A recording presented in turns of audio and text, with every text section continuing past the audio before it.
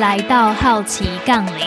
我是你的主持人 Angie。在这个节目，我们访谈运动科学背景的教练、创业家、医疗专业人员和学术研究工作者们的专业知识，以及他们的人生故事。那今天这一集超级无敌特别，因为我们访问到的是另外一个健身 Podcast 主持人 Karen。那我跟 Karen 的认识是我还在西班牙 Canary Island 的时候，透过那时意外成立的运动科学海外台湾人社团认识的。那时候也举办了一些相关的读书会跟 meet up， 在这一路上也收到非常非常多来自于他的鼓励。而 Karen 最后也终于从网络科技行销的主管转职到健身产业，并且开始了他自己的我健客 Podcast， 也开始尝试了健身的课程等不同于过去工作的全新尝试。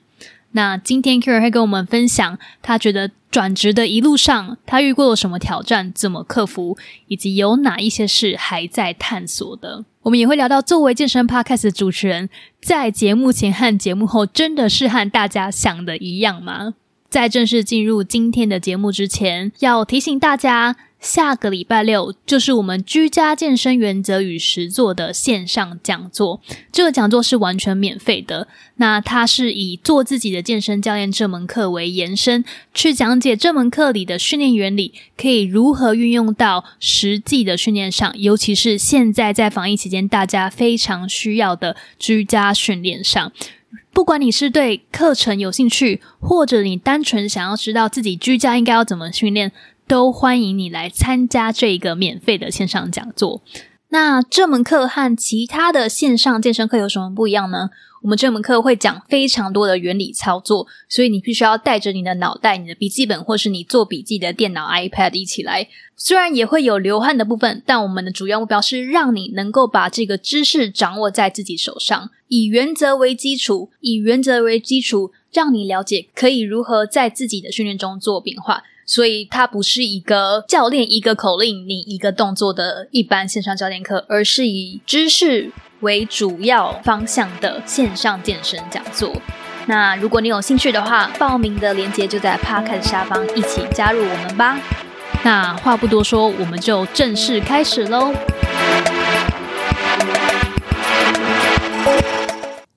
各位听众大家好，欢迎来到好奇杠铃与我健客。我们今天要邀请上我们节目的就是我健客的主持人 Karen。Hello Karen。Hello Angie。Hello 大家好，我是 FitWorks 我健客的 Podcast Karen。好，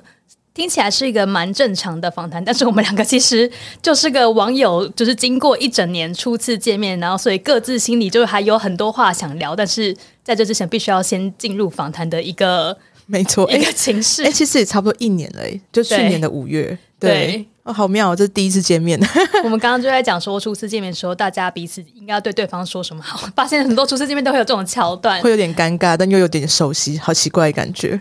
那我们今天要来聊聊 Karen 从科技业的行销主管转职成我健客 Podcast 的主持人过程。其实这一路上怎么讲呢，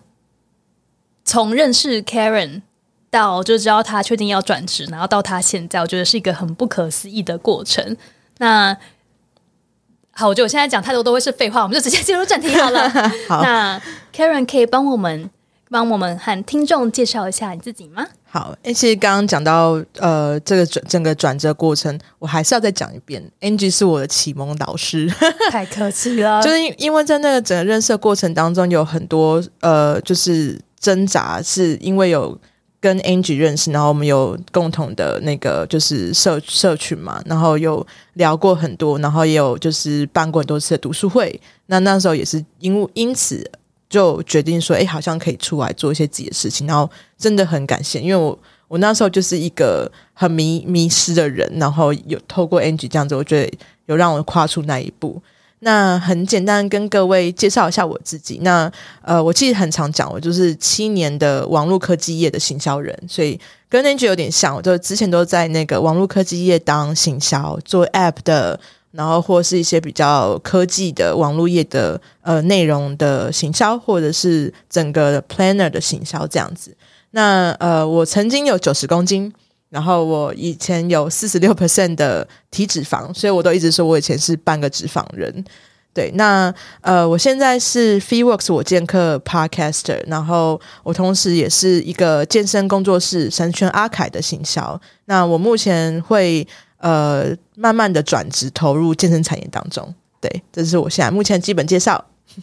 好，大家心里应该有非常多的问题。我觉得 Karen 就是比我勇敢太多了。之前我大概只做了2-3年，我就想要转职当健身教练，对我来说那是一个比较没有包袱的情况。但是 Karen 已经从一路上这样做到行销的主管，那也是在一间内湖非常非常 fancy 的科技业公司。我每次经过都想说，天哪，这个员工福利也太好吧。那他这样子想要做一个完全不同产业的转职，不同的工作内容，不同想要发展的方向，真的是需要非常非常大的勇气。那今天我们就来听听 Karen 她这一路上转职的心得吧。那想要先问 Karen 为什么想要转职？对，应该是说我与其说那个比 Angie 还要有勇气，我觉得是比 Angie 还要晚领悟。就觉得说一样，就是觉得台湾的企业体制啊，不太像我未来可能到了40-50岁还会想要待在这样子的企业氛围里面工作。然后因为不断的在这7年里面一间公司换过一间，然后觉得说这样的工作的生活形态好像不会是我未来想要去继续生活下去的形态，所以会觉得说我未来很明确知道说我未来不会想要被工作绑住这一点。然后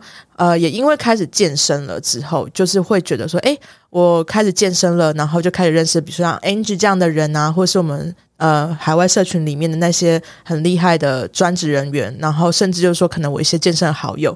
有好多资讯上面的交流，然后跟沟通，然后我就觉得为什么这些资讯在过去的比如说我已经35岁，可是35岁以前我都不知道呢？就觉得这是有一个很大的鸿沟，就是在健身产业跟一般的就是大众有一个非常巨大的鸿沟。那我也希望就可以透过就是我之前在网络科技业的这些 know how， 就是说怎么去做行销，怎么协助这些资讯可以比较能够普及化的去推广它，然后可以协助这资讯的传达。那其实最终的目的就是希望可以做这些事情，然后可以让更多人开始运动这样子。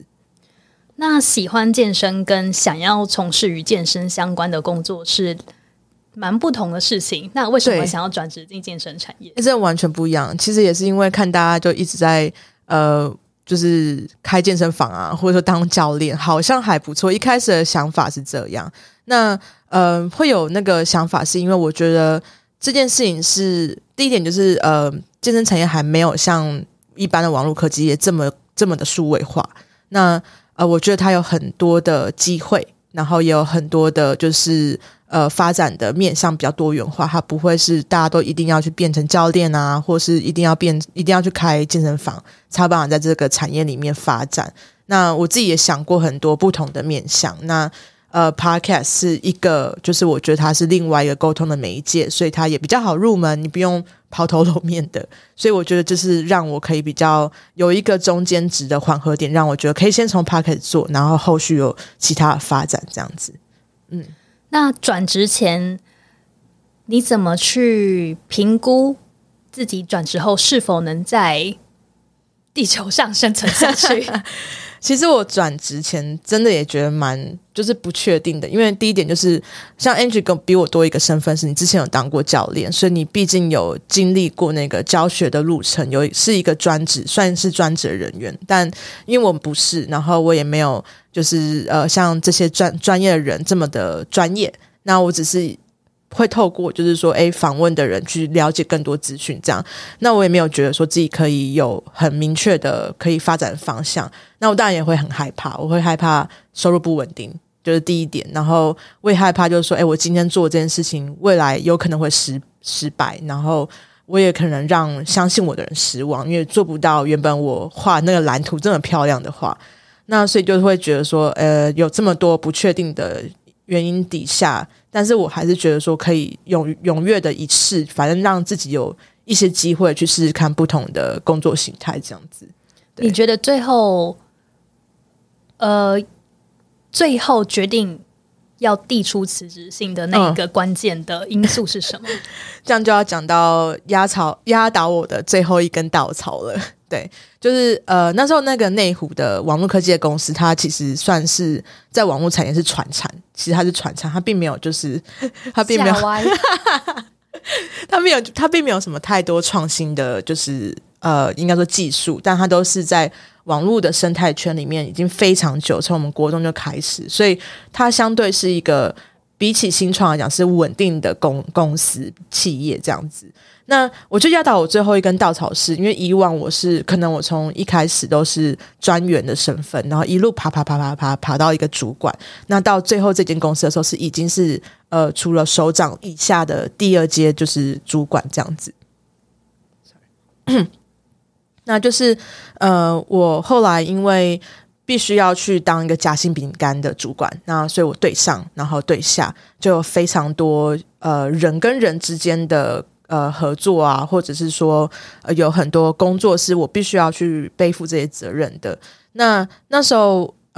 就算说之前工作可能很多时候会遇到这些人跟人之间问题，或是跟同事之间相处问题，或者说工作上面责任问题，但是这一次的状况是即便这个问题不是出在我身上，可是它是在我底下的同事身上的时候，我还是必须要背负这样的责任。但那个感觉让我非常窒息，因为有很多时候你可能已经做足了你应该做的事情，但是它还是发生了，它还是让你会去处于一个很不舒服的情境。那我会觉得说可能是自己那时候的能力也不足，不太适合这样的工作形式，所以我才会觉得说好，那这个可以更肯定的不是我会想要再继续往上爬的一个因素，因为再往上爬责任就更大，然后你需要去背负的就是状况就更多，那我不确定我那时候的心理状态是可以承受得了的。对，那你转职的时候有哪一些选项？其实我那时候就是当然就是我会有 ABCD 很多不同的就是发展的想法。那时候应该是说我原本就想说，如果我真的想不出啊，那我顶多就再去换一个公司继续工作这样，那可能就是又重复的回圈的那种感觉。那我后来就是觉得说如果我是不是要跨进来这个领域的话，我是不是先去考一个教练证照，或者甚至说先当一个教练，先去体会一下就是到底教练是怎么样的。那也有想过说是不是要去投资健身房啊，或者说去健身房里面先去工作这样子。那就是有很多不同选项，那甚至比较大的蓝图到我想要去建一个就是跟像 Facebook 一样，就是讲白就是一个健身界的 Facebook 那种概念，然后创一个平台让大家可以在上面互相交流。那想到健身就会想到这个平台，然后也希望可以帮忙很多不同人去做到媒合然后合作的机会这样子。对啊，那后来从这些选项中如何来到了现在正在工作的这个地方？好，然后那时候因为跟很多不同人聊天，包括 Angie 也是，就是我把这些我的很多想法跟不同的身边的朋友都聊了一轮，然后透过聊天的当中，当然也会开始慢慢的就是比较明确定义自己的方向跟目前能够做的事情。那后来也是把原本这么大比较现阶段不可能达成的目标慢慢收编到就是现在这样子。那因为我是行销人嘛，所以毕竟有行销人的很多好奇心，就是我一定会开始收集很多是不是有类似相关的就是类似的产业或类似的公司在做这样的事情。那同时也是会跟很多不同的这个产业里面已经很久的资深的人士去聊，然后去建立这些人脉这样子。那后来我就是觉得说好，那我就先从 Podcast 开始做，然后看看能不能从 Podcast 里面去延伸出很多不同的就是想法这样。那我觉得我可能就是因为是在网络产业又在新创产业待过，所以我有很多就是试错啊或者小步快跑的这些概念，所以我觉得说我还蛮有弹性的，可以去调整自己很多不同面向这样子。刚刚的那个试错和小步快跑的概念可以再讲解一下吗？可以，这个就是好，这可能是内地过来的名词。对，那时候就是因为很多新创产业，我记得在2014年跟2015年的时候，就是开始蓬勃发展嘛，很多人开始做 App 或者做一些很创新的服务。那其实这些服务或者说是这些 App 可能前身都没有很多可以参考的这些范例，所以在没有可以参考的范例底下，就有很多就是你可能不确定你今天做这件事情的决定是不是对的或错的。那时候大家都会讲说，你要勇于去尝试，就是尝试不同的方式。那你可能要勇于犯错，因为你没有去做，没有去犯错，你可能永远都没有机会，你就只能copy 别人的方式，然后去做这件事情。那试错的意思就是说，也不是叫你一直犯错，你要从每一次的错误中学习到为什么你会有这个错误出生，然后可能就从这个错误去调整你的方向，然后再慢慢的调整到你觉得这个就是你决定可以去做这个事业的正确方向，这样子。那所谓小步快跑，就是因为大家都知道网络的那个更新频率跟步调是非常非常快，现在这个年代我们可能已经非常习惯了，可是在早期2014年跟2015年的时候，其实大家还尤其是台湾人吧，就还蛮喜欢在这种比较舒适圈啊，然后或者说这公司里面可能大概就是待到退休这种比较缓和的步调去工作。那小步快跑意思就是说，今天你可能有这个想法，创新想法出来的时候，但是同时间这世界上面可能也有跟你有同样想法的人，所以你必须要步调要比别人快。你可能你知道你的终点在哪，但是你同时要把这节奏拉快到就是可能要同时间有很多不同的事项或者是任务要去执行，这样才有可能有办法比别人快到达那个终点，这样子。那你从 Podcast 一开始到现在，包括你转职所经历过的其他事情，这一路上你的方向有怎么做调整吗？方向有调整蛮多的，对，就是应该说我觉得 Podcast 我没有像我想象中那么简单耶。我以前都想说好像大家都一直狂开节目，就是有一个麦克风有台笔电你就可以开始做了，但是我觉得因为越来越多人开始做 Podcast， 你就必须要做出它的差异性来，所以我会觉得说我要如何把我以前可能做过影片啊，或是做过社群的这些内容的经营，要把头脑的画面转成录音的内容，我有非常不同的想法。就是我那时候还想过说我要去录那种什么摇摇杯，然后他要去测试摇摇杯哪一个比较好用，我要怎么去把它变成 podcast 内容这样子。但是我发现就是说有很多时候其实 podcast 的东西是它很吃你的深度跟内容的，就是比如说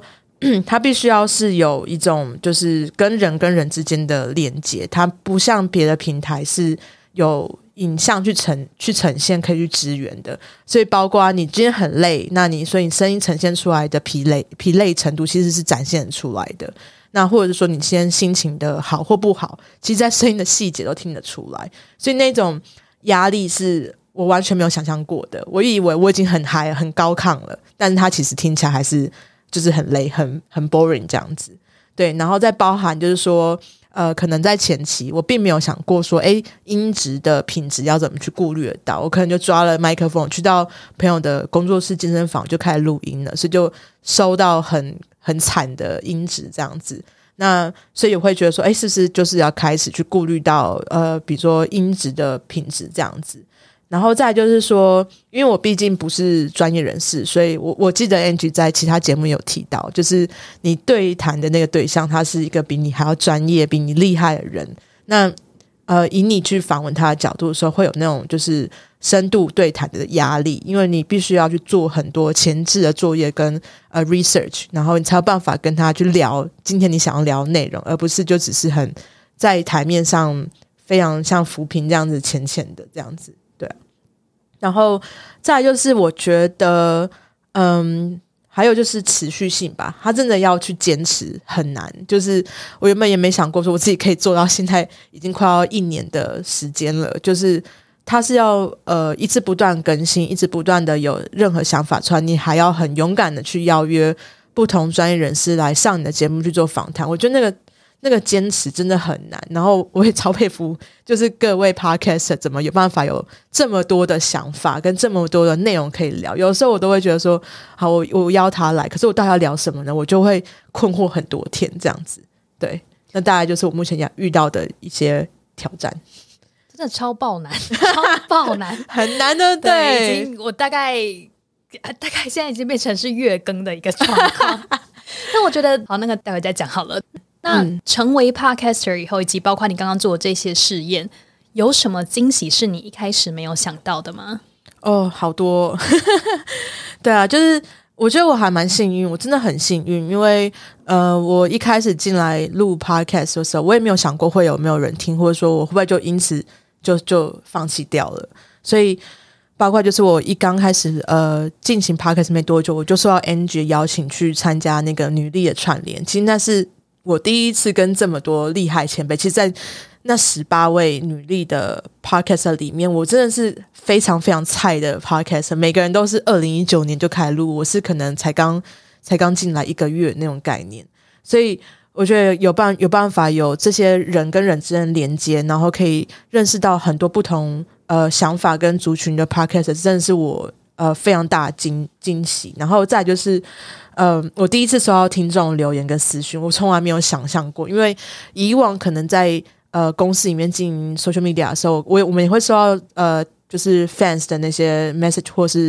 是 comment 之类的，可是他是以对那个产品的角度，而不是对我自己个人，所以那个感觉很特别，因为也有负评有好评，但是我觉得那个好评真的是会让人就是动力满满的，尤其是这个听众到有一次还在我的一个算是讲座的活动，我是演讲者身兼主持人啊，然后他就在现场，然后听我演讲，然后他看到那个活动，他就立马就报名，那种感觉就是觉得哇，我竟然可以影响到一个人，那种感觉很特别，就是我从来没有想过自己有一天有办法这样子做。对，然后再来就是说因为这个领域有太多我们原本不知道的内容，所以我透过当然就是不是每个内容都是我有感兴趣，就像 Angie 讲的，我可以完全同意这件事情。那访问这么多不同的访者的时候，我觉得每次都让我觉得就是我从来没有想过有这些资讯或者这些 knowledge， 然后让我更确定说这些健康健身的领域里面有太多未知我可以去做探索的，然后就让我更有持续的动力进行下去。对啊，然后其实我觉得在做 podcast 虽然说它只是音频，但是我就会有很多无限的想象力跟创意去发挥，所以这个也是我蛮感激的。对啊，像是什么？像是就是就像我刚刚讲很无脑想说我要把那个测试的摇摇杯放进去，但我不知道怎么去做，但就是有很多蛮有趣的，就像有一次有个厂商要找我去帮他们推他们家的瑜伽裤，那我就想说我要怎么去规划这次的内容，因为我不想再就只是做很简单的口播啊，或者说后面做一个产品介绍。那我就想到就说我以前刚健身的时候，我有一个就是健身的好朋友，然后他每次都会跟我分享怎么去穿搭衣服，然后他会跟我讲说今天有什么新的瑜伽裤出来，我觉得不错穿屁股很翘干嘛，所以我就想说那我就来找这个朋友去录，就是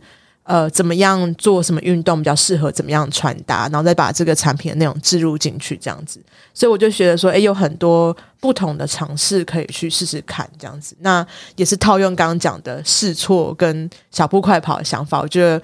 我也没有想太多，我就先做了，有错误的时候下一集节目再做调整。对，那虽然说转进是健身产业，但是做 podcast 这件事情也是一个需要坐在办公桌前不断的使用电脑的，但是它应该还是跟在科技业做不同 project 是一个很不一样的心智活动，所以对你来说两者的差异是什么？好，首先就是科技的工作，因为那时候毕竟是一个员工身份嘛，所以你就是有比如说老板或是主管你要去 report， 那你只要有办法在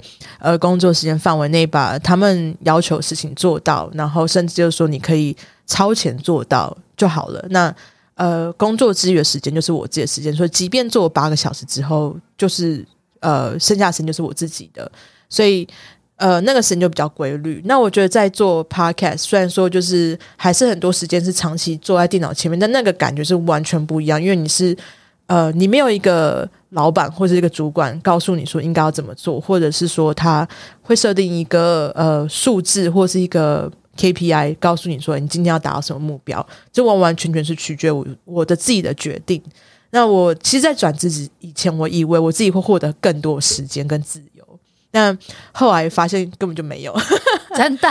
对，马上感觉有是万箭穿心的感觉。没错，然后我就想说我一定更多时间我可以锻炼可以训练啊，然后一定就可以吃很干净很健康，其实根本就没有，就你就压力可能就更爆大，然后更没有时间可以好好的训练，然后就吃东西就会乱吃这样子。对，有时候剪完那个 podcast 就只想要去吃麻辣大干面大杯盐酥鸡，就是来自暴自弃一番，就是不爽我就是今天就是要吃。然后有时候真的非常非常赶的要剪辑啊，然后我就想说好不想剪，可能又必须要做这件事情，我就会买啤酒喝，一边喝一边剪。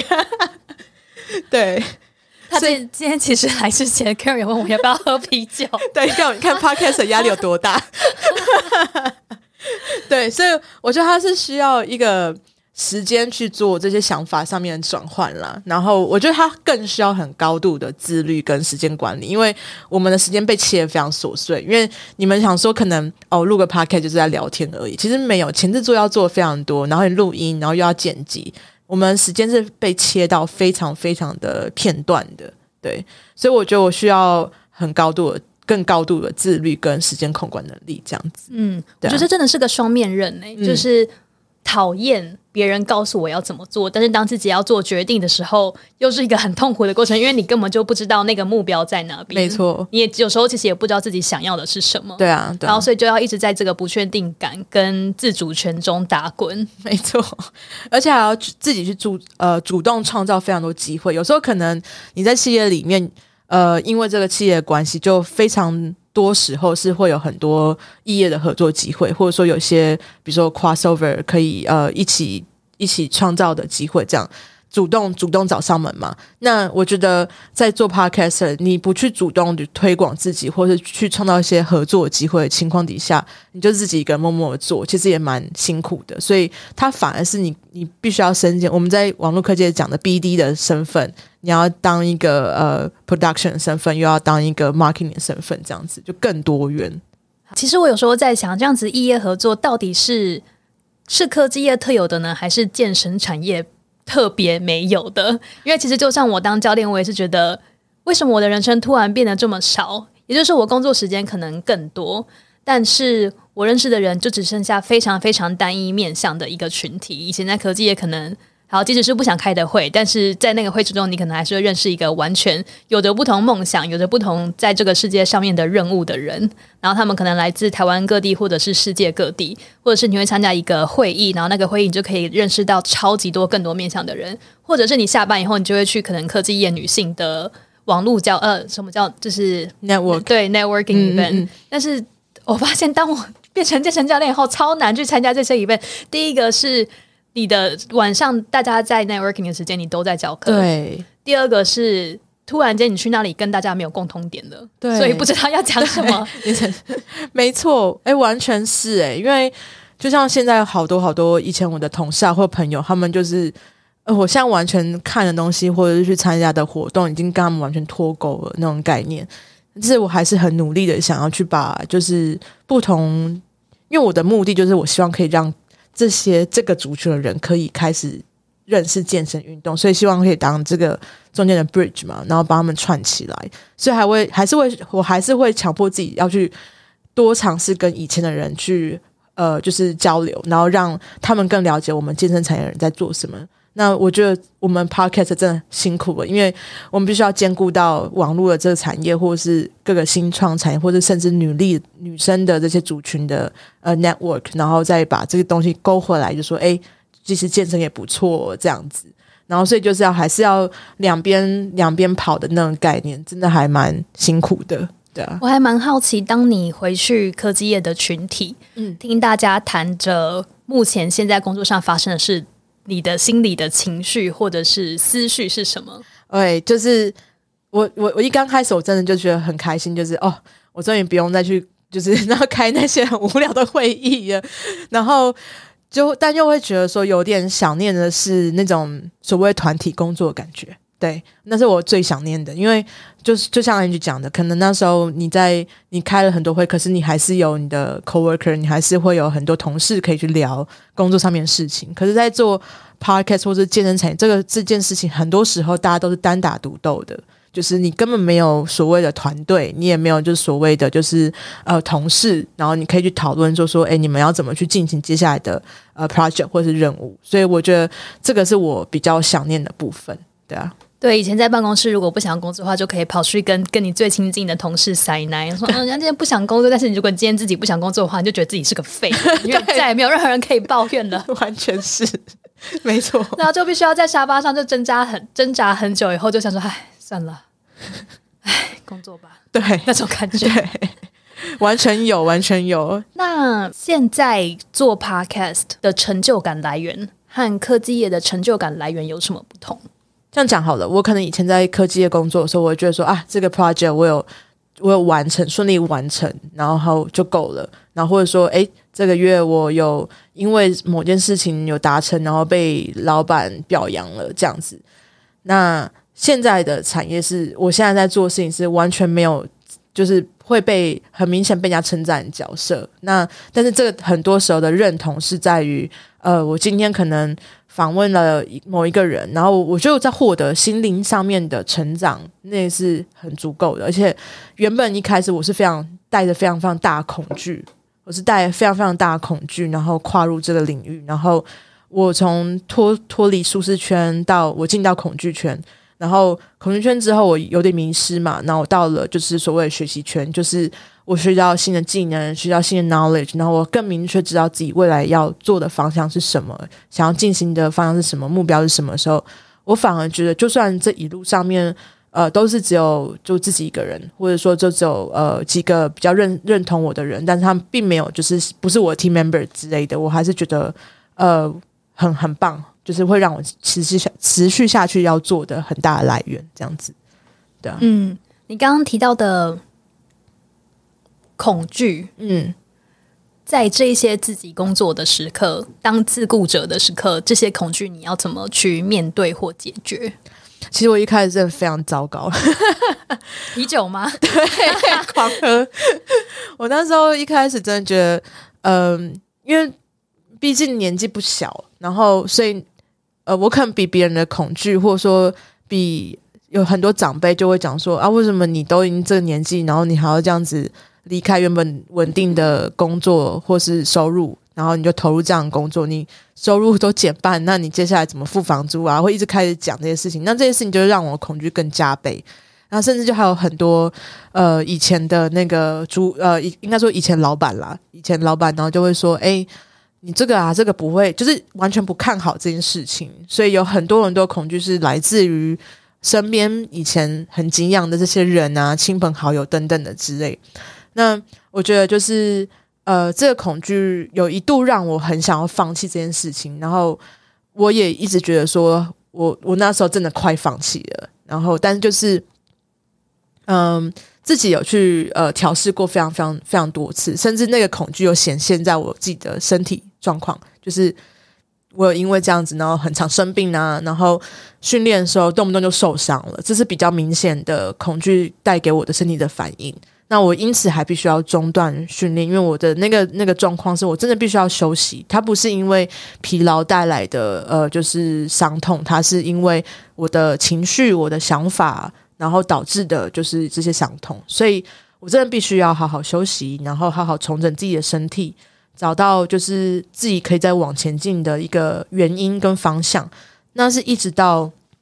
应该是说我有参加过我参加了一个商会，然后虽然里面的人都跟健身比较没有太多的关系，但是在里面就是让我回归到你刚刚讲就是那种 networking 的那种感觉，然后我跟很多不同的人去聊就是我现在做的事情，然后未来并不太知道我要怎么进行到我想要达到的那个目标。那也是慢慢的我觉得我抓到一个核心点是我找到可以共同去创造另外一个事业体的方向，所以它不会只有停留在 podcast 这个角度，所以就找到了就是我一些朋友，他们是可以跟我去做接下来想做的事情，营养师啊、物理治疗师啊、私人教练，那都是认同我在做事情的情况底下，那我就跨越了这个恐惧圈，然后也开始要往下一个阶段发展。那我才比较开始安心，那啤酒比较少喝一点。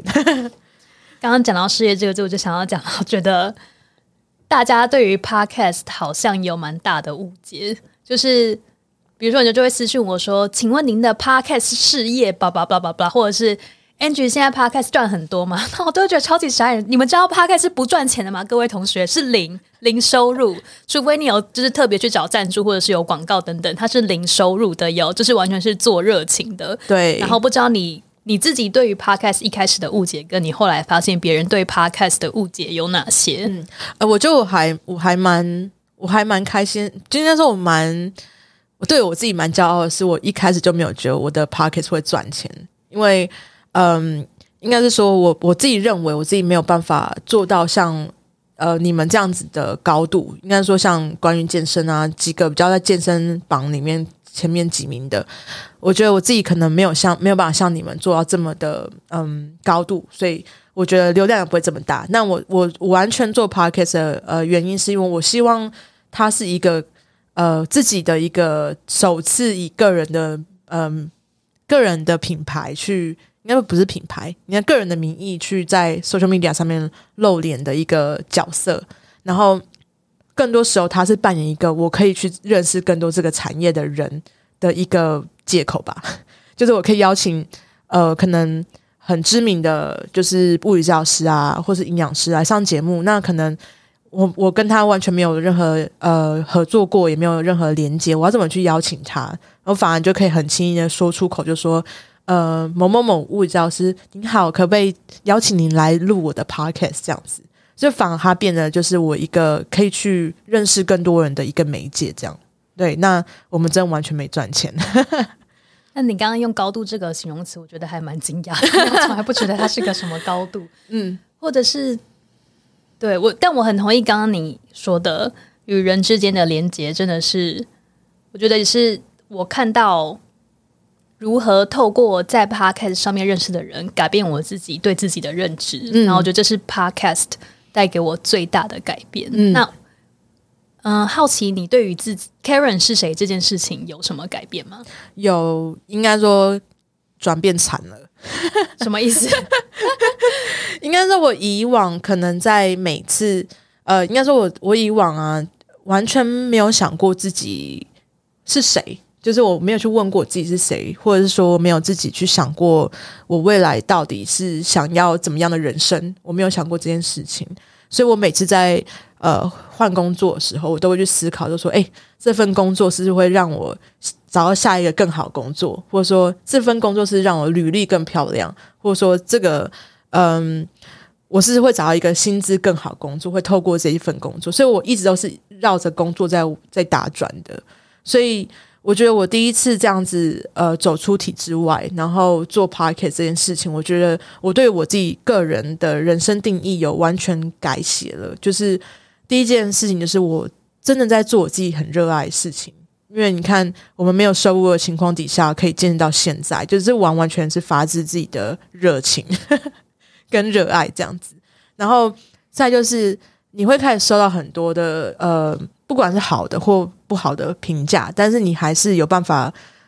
坚持走下去。如果是在以往的我的话，遭受到攻击，我可能就只有躲起来，或者说我觉得我自己没有能力站得住脚去为自己 defense 那种感觉。那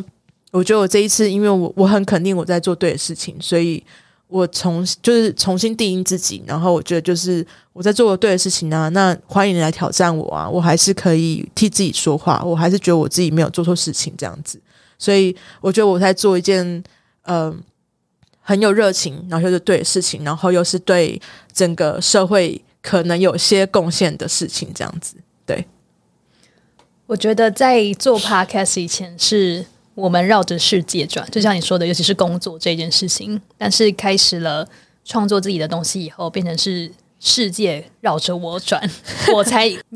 才是那个决定我当下情绪状态是什么的人，我才是那个决定我现在要接什么专案不接什么专案，要经历什么样的挑战不经历什么样挑战的人。那这是作为一个受雇于别人的员工完全做不到事情。当然受雇于别人员工还是有非常好的好处，就是那个稳定感，因为作为自雇者那个不确定性真的是有时候是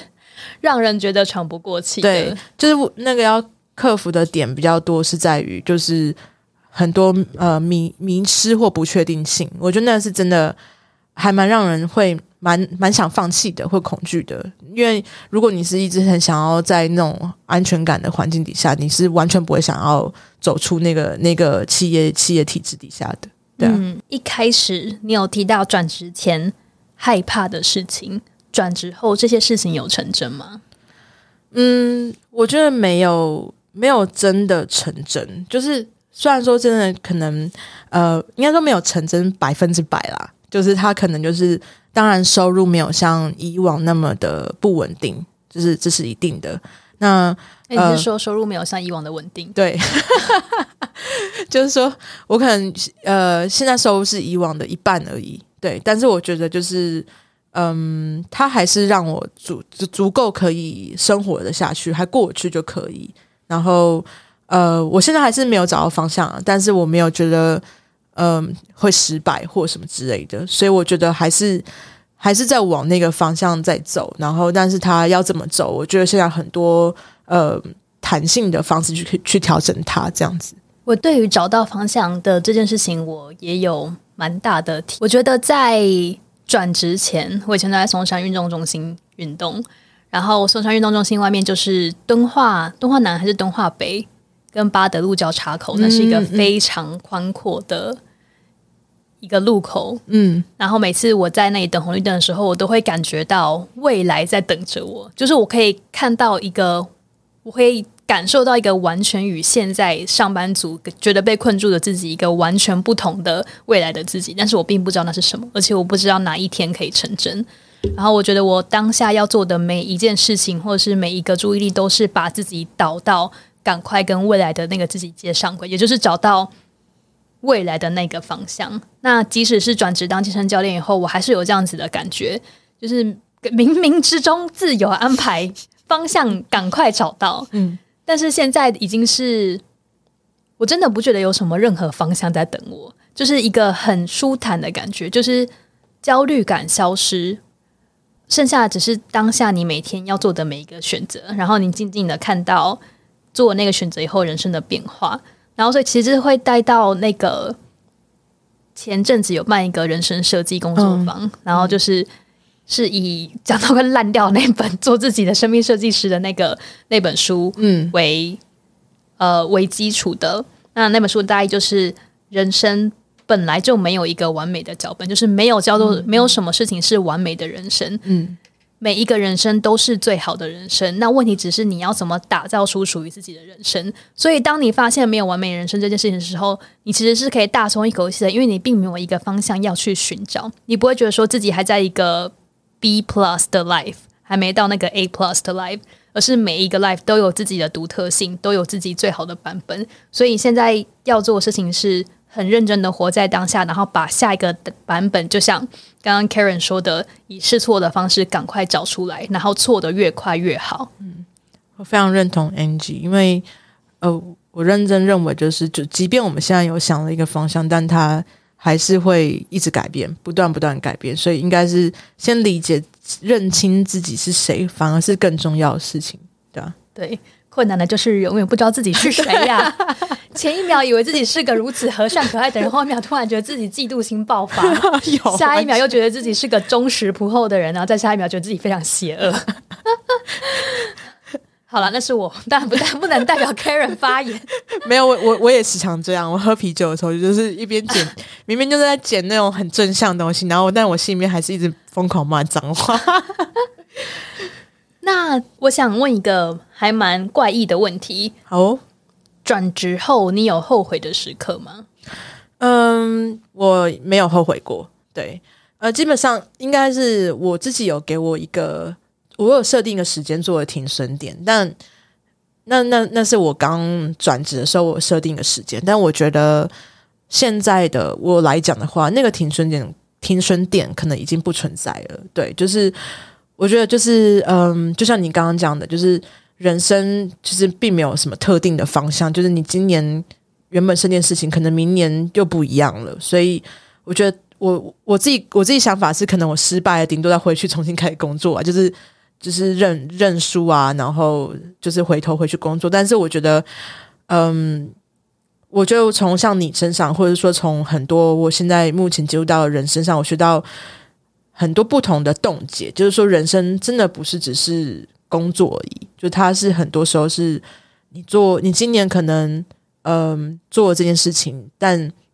你可能只是在为了更了解自己，或者是说为了去找寻到底自己想要的是什么，喜欢是什么，所以你去做这样的决定，而并不是说你是在为了下一个更好的什么而去做这个决定，这样子。对啊，可是我觉得不可能失败吧，因为就这个选项已经不存在了，意思就是即使你之后回到科技业去工作，你已经是跟以前的 Karen 是完全不同的人，有不同的对世界与自己的理解，不同的人脉，不同的想要尝试的方向，所以不管怎么样，你踏出这一步，它已经是帮你打造了完全不同的人生。对，完全是因为我现在目前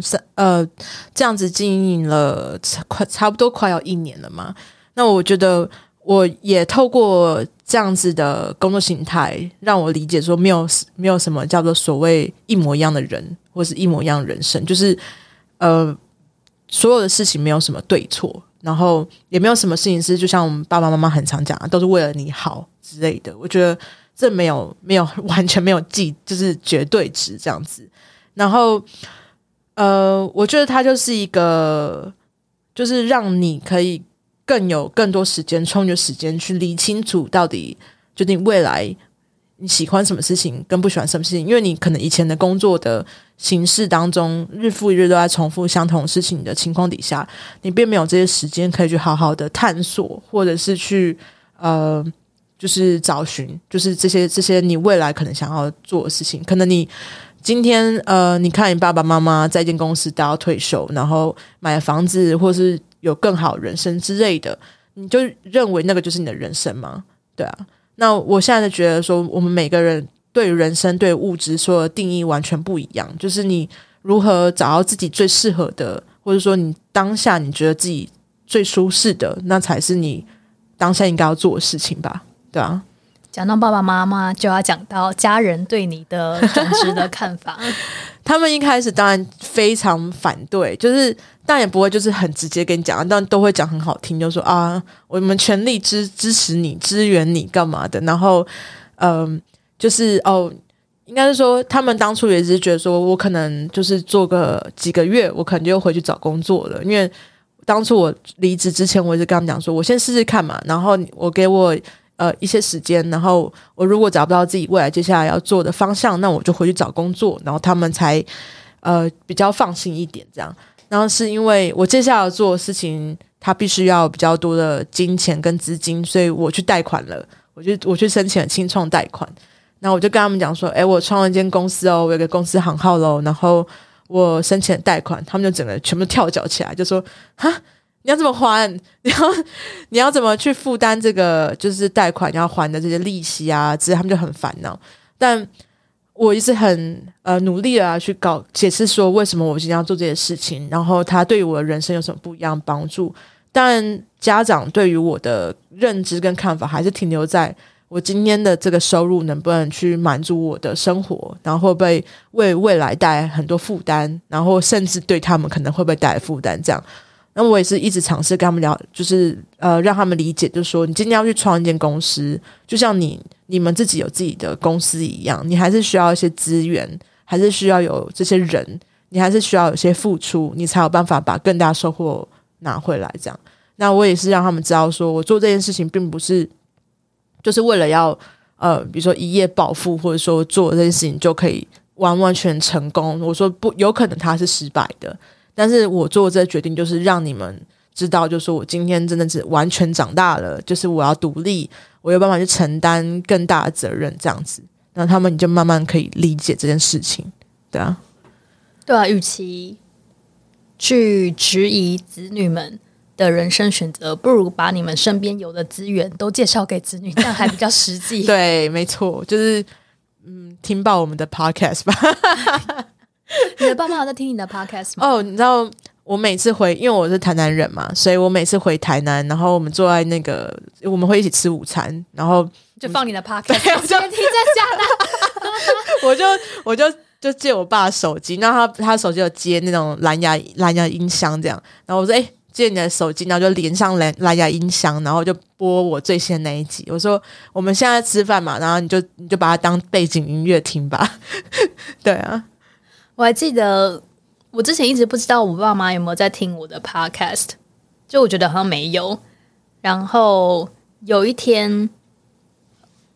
就是我与一个瑜伽老师聊了关于一本叫做什么第七感，是吗？第七感，对，第七感的书。对对对。然后过没多久，大概1-2个月吧，有一天我跟我爸妈在视讯的时候，我妈就拿出了第七感的那一本书的。好感动哦。对，我就当场我就哭了。真的好感动哦，代表他是真的有默默的在支持你。对，我就说你有在听我的 podcast， 然后我就当场就爆哭。从此以后在录 podcast 讲话都特别小声。对，我非常常拿我爸妈做例子，然后我就觉得希望他们，因为我想到他们不会听，但是我就觉得我反而会觉得说我就是故意要讲到有一天你们告诉我说你为什么要在 podcast 里面讲我坏话，然后之类的。你是说把他的身体当例子？对对对。聪明。对啊，就是会讲说他们就是可能都不运动啊，然后可能肩膀什么关节啊，或者是有点体脂肪过高，或者是他们饮食的状况，我都会拿来当例子讲，因为我觉得他们就是最需要被应该不说改变，就是他们需要去正视自己的健康啊。那他们有开始健身了吗？应该是说他目前为止我这件事情算是应该说算是我的人生目标之一吧。我很希望我做这件事情 in the end 我的最终目标是让我爸妈真的可以开始运动，因为我觉得你不管是不是要去叫健身房去做重训，至少可以开始动起来，然后可以正视自己的健康比较重要这样子。对啊，这个部分我好像还没有在节目上说过，但是我大概办了 podcast 过1-2个月，其实也才1-2个月而已，就是过了1-2个月，然后发现他们还是没有任何的改变，然后所以那时候正值新年期间，所以我的当年的红包就是送给他们好像36堂的健身教练课。然后他们就跟我翻脸，我们大概吵架吵了1整个礼拜。哇，内容大概是为什么要逼我们做你喜欢做的事情，就是我们喜欢散步那是我们放松的方法，不是所有你做的事情别人都会喜欢。然后隔天又会讲一模一样的话，你把它拿去推我们不要上，然后再下一天我就跟你们讲不要上，你包这个东西给我，我宁愿把它丢到垃圾桶里面什么之类的。但是后来他们还是去上了，然后他们就无限续课到现在。超赞超赞。我真的觉得就是我也好希望有一天可以这样，因为我还记得我们台南人家对面就开了一间就是 World Gym 这样子，就算是 World Gym 我就觉得就在我们家对面，你就去嘛。然后所以就是刚开幕没多久，他们都会办一些活动出来。我是可以讲 World Gym 的吗？然后我就是说我们去体验看看，我们去量一下 in body 啊，然后可以知道目前你的体脂肪啊组成等等的这样。然后我也是被我爸妈就是疯狂的泡啊骂到惨。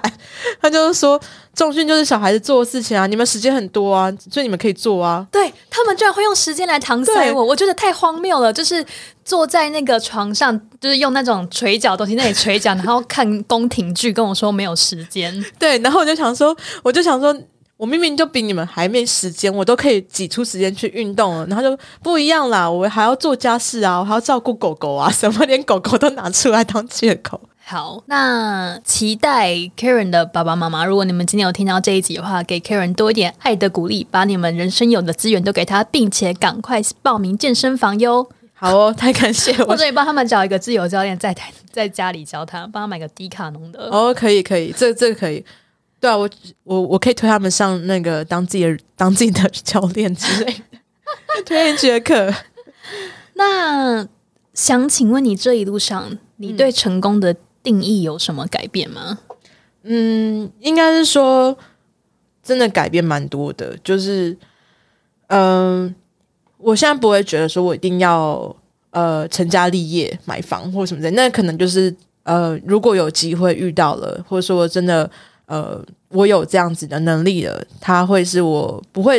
我的第一选项，而是我会觉得它是当我今天人生走到那一步的时候我才会去考虑的选项，但它以前会是我对于成功的定义的就是象征这样子。那我觉得我现在目前对人生成功的定义反而是我够不够认识自己，然后我是不是能够在我各方面都很稳定的情况底下而去做一些能够正向的影响就是整个大环境的事情。比如说像很多时候我自己个人认为就是在不管是我的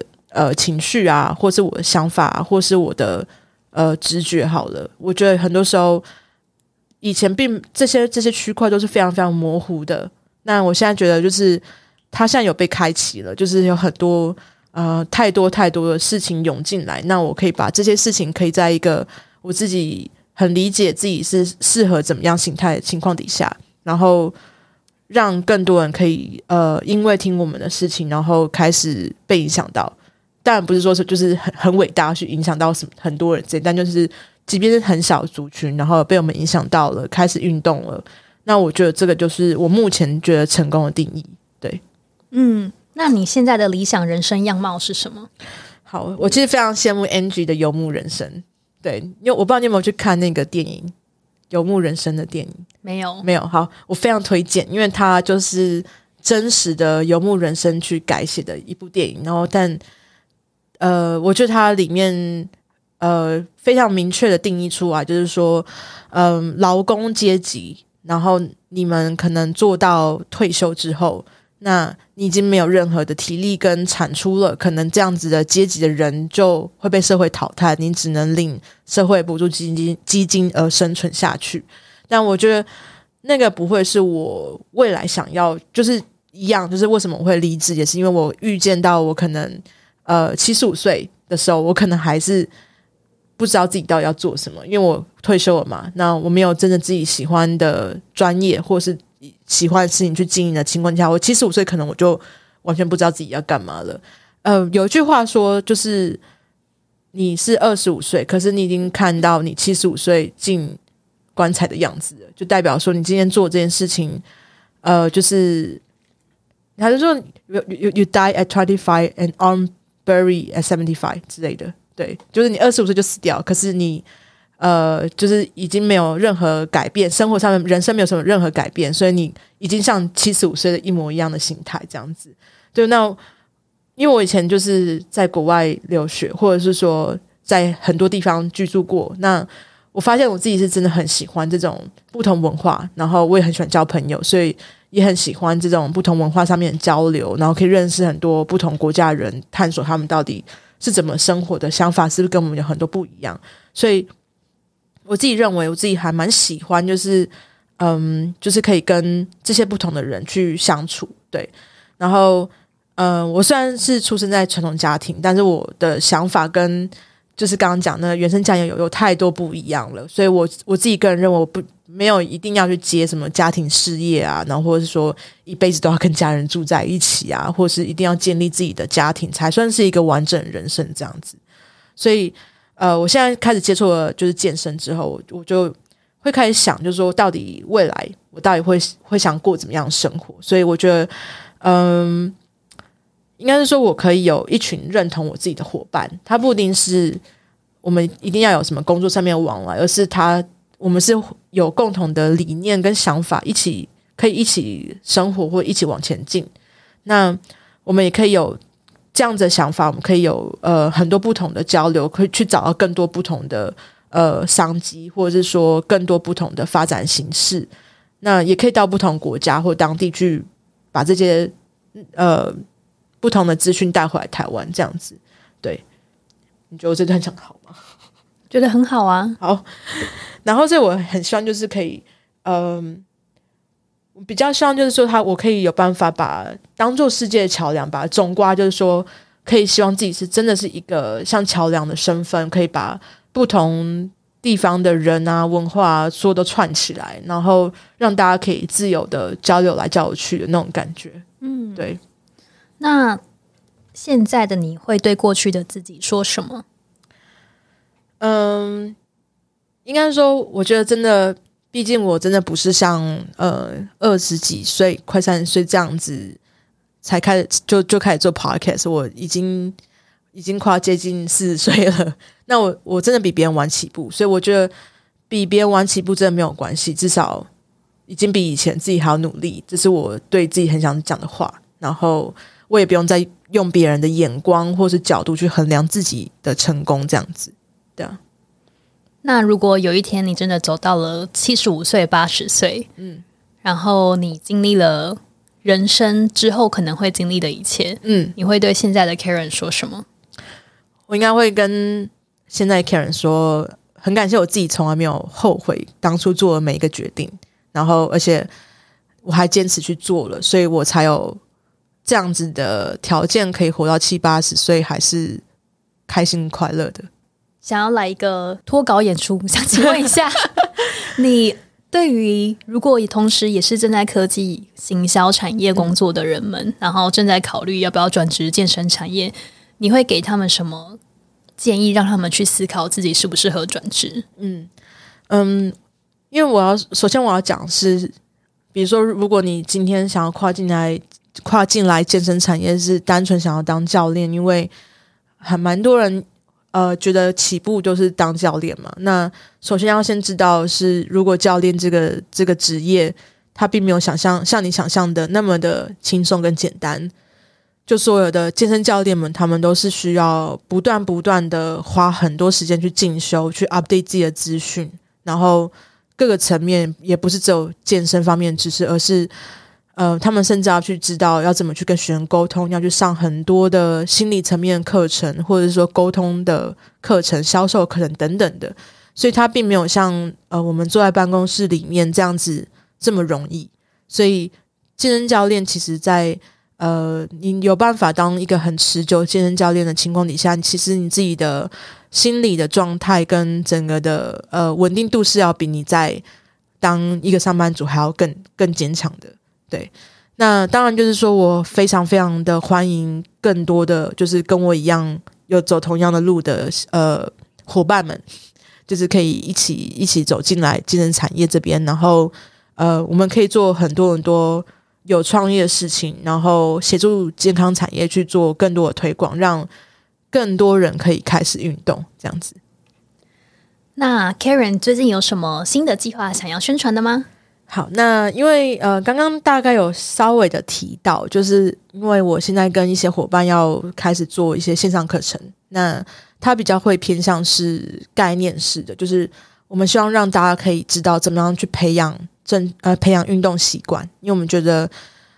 即便会了健身，然后会知道怎么去运动，但是我觉得运动习惯跟你喜欢运动是两回事。那所以我们会透过4个比较大的核心，就是健康饮食啊，然后预防运动伤害，然后跟训练建立的观念，然后还有就是运动习惯的心态培养，这4大面向去推一个线上课程，让大家可以用比较 concept 的概念去学习如何正确的培养自己的运动习惯。对，还有就是我也是会有一个 website， 那到时候会在今年的大概 Q4 会推出，那希望大家可以多多支持。好，那如果听众想要认识你的话，可以在哪边找到你呢？好，那我主要都是在Instagram 上面比较多，所以我有 IG 跟 Facebook 还有 Podcast 都可以搜寻 FitWorks 我健客。对，然后也要呼吁大家多支持 Curious Barbell， 因为我觉得就是 Angie 的整个的社群啊、平台跟它的内容都是大家非常对我们就是想要进来这产业非常好的一个参照。对，太感谢 Karen， 他总是非常的客气。那今天就非常谢谢 Karen 与我们的分享。好，谢谢 Angie， 谢谢大家，谢谢，拜拜。感谢你收听这一集的好奇杠铃。如果你觉得只有听 Podcast 知识还不够过瘾的话，欢迎订阅我们的 email 我会定期发送给你独家学习资源连结，以及我们的 Meetup、读书会等活动抢先报名的机会哦。你可以在网址输入 curiousbarbell.com/subscribe， 或在本集下方找到 email 订阅连结，以及我们本集讨论到的相关资源。如果你喜欢我们的节目内容，别忘了推荐给你的周遭朋友。Apple Podcast 的听众也请给我们5颗星，并且分享你的回馈哦。那再次感谢你的收听，我们下集见啦！